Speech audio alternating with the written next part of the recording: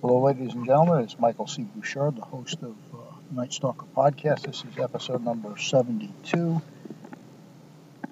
and we're going to entitle this "I Killed the Killer." I was sent an article from Reddit by a cold case journalist in Connecticut, Terry Sutton, who does he owns the Savage Watch link. It's kind of interesting because there's a lot of things that jump out at me when I read this thing. You'll have to read it in its entirety because it's kind of long, and he faxed it to me, so it's going to take a while to read. But basically, what this individual is stating at, he lived near a national forest preserve, and he would hike often there for years. It was a wonderful place. He had never heard anybody or seen anybody in that area before. But for some reason, with as tranquil a place that it was, he states, I always carried my rifle on me for safety. Well, if it's that peaceful and quiet, what kind of safety are we talking about here? I mean, if you notice in there, it must have been run through spell check. Well, I'm going to say it wasn't run through spell check for the simple reason is that all of the I's, when he pronounces himself as I, are all in they're all in small letters, and Grammarly and Word 10 would have picked that right up. Let's see. I saw a man and a woman struggling together. The man was strangling the woman. I stood there in shock as the man slowly killed her. Well, here's my thought on this. Is one, I think this letter is complete bullshit.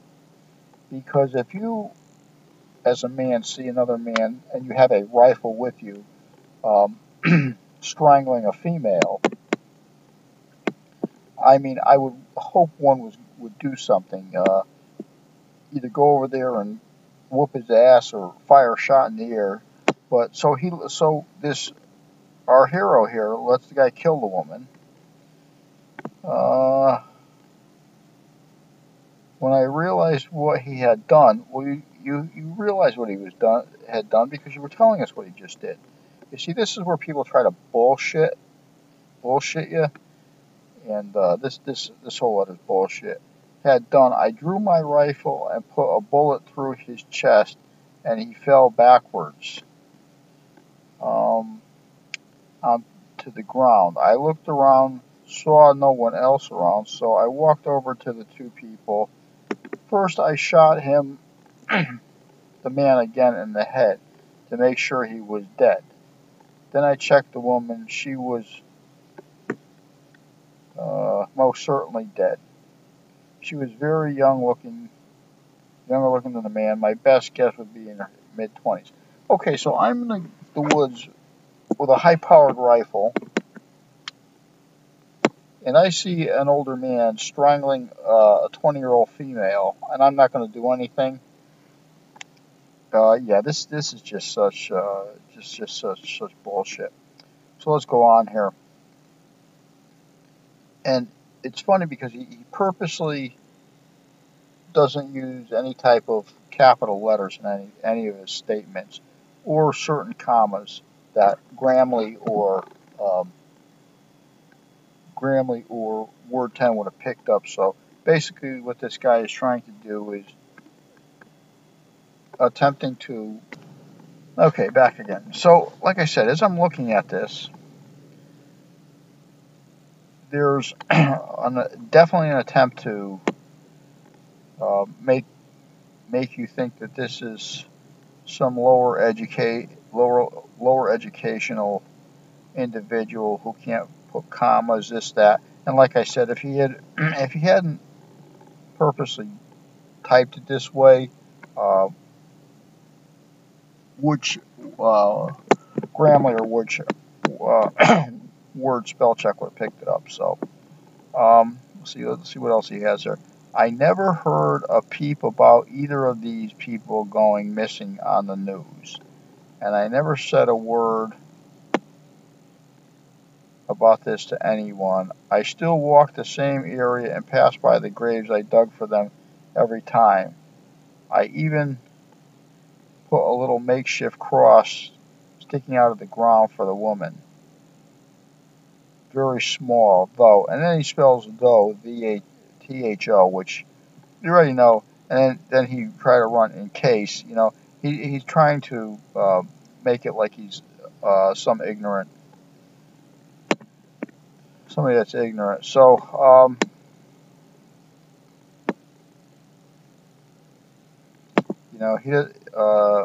the only thing I actually feel bad about is not stopping the man from killing the poor woman. But at the time, at least her death was avenged. Okay, well, listen, pal. I mean, nothing for nothing, but you're a fake wannabe hero, because I know and you know that this letter is so full of shit it should be flushed down a toilet bowl. Because one, all of your mistakes are a consistent pattern. All of the small letters on the I's are small, where the should have been capitalized aren't capitalized. The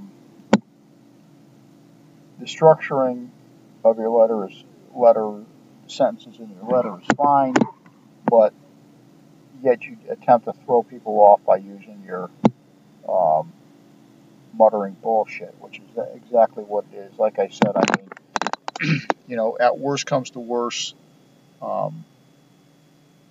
And my question would be is if you never saw anybody in that area before, then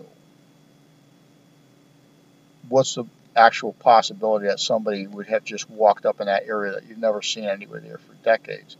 Second of all, it's illegal to carry a firearm in a national park unless there's it's hunting season. So you got to get that one right too. And that's only selected areas that people are allowed to hunt. So already your story is turning into just a big ball of crap. You just want to put it in there to, throw people, off the track like you're some kind of revenge killer, and you're not. I know you're not, because if you were, you would have kept your fucking mouth shut. So, yeah, anybody who reads that letter, it's as bogus as hell. He's as bogus as hell. He makes no another problem with his statement, and I'm sure he'll probably rewrite this under another name, is that if you have been in this area for a long time, you are quite familiar with the geography of it, the plants in it, all the small details, the paths, which you failed to mention. You just murdered somebody. You failed to mention what you murdered them with, besides a high-powered rifle. Could have been anything, any type of rifle. You failed to mention the clothing that they were wearing, anything unusual or in particular about what was happening. You didn't describe the size of the man. You didn't describe the size of the female. You didn't describe anything that would be probably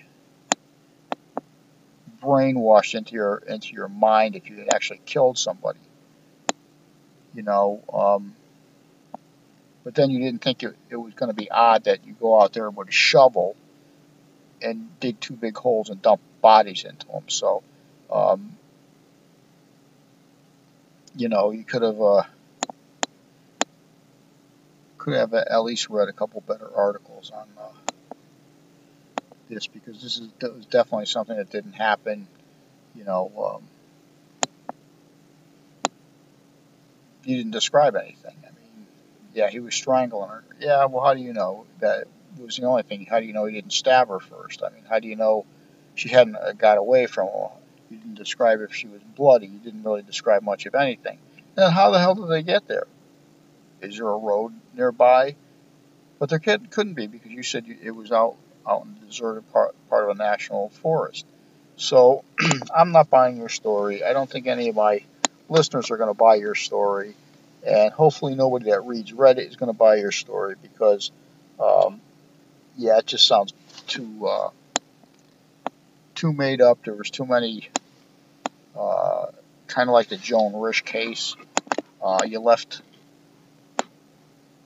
too much information out, and you didn't put enough information in, and that's usually what happens when you attempt to stage something. So, on that note, people, just remember, if you're in a dark place, dark room, dark alleyway, dark parking lot, maybe a dark airport, I don't know, anything dark, and you hear footsteps behind you, you better know where the back and front door is, because if you're not, you may be the next statistic being buried out in this man's fake field. So I will see you for episode number 63.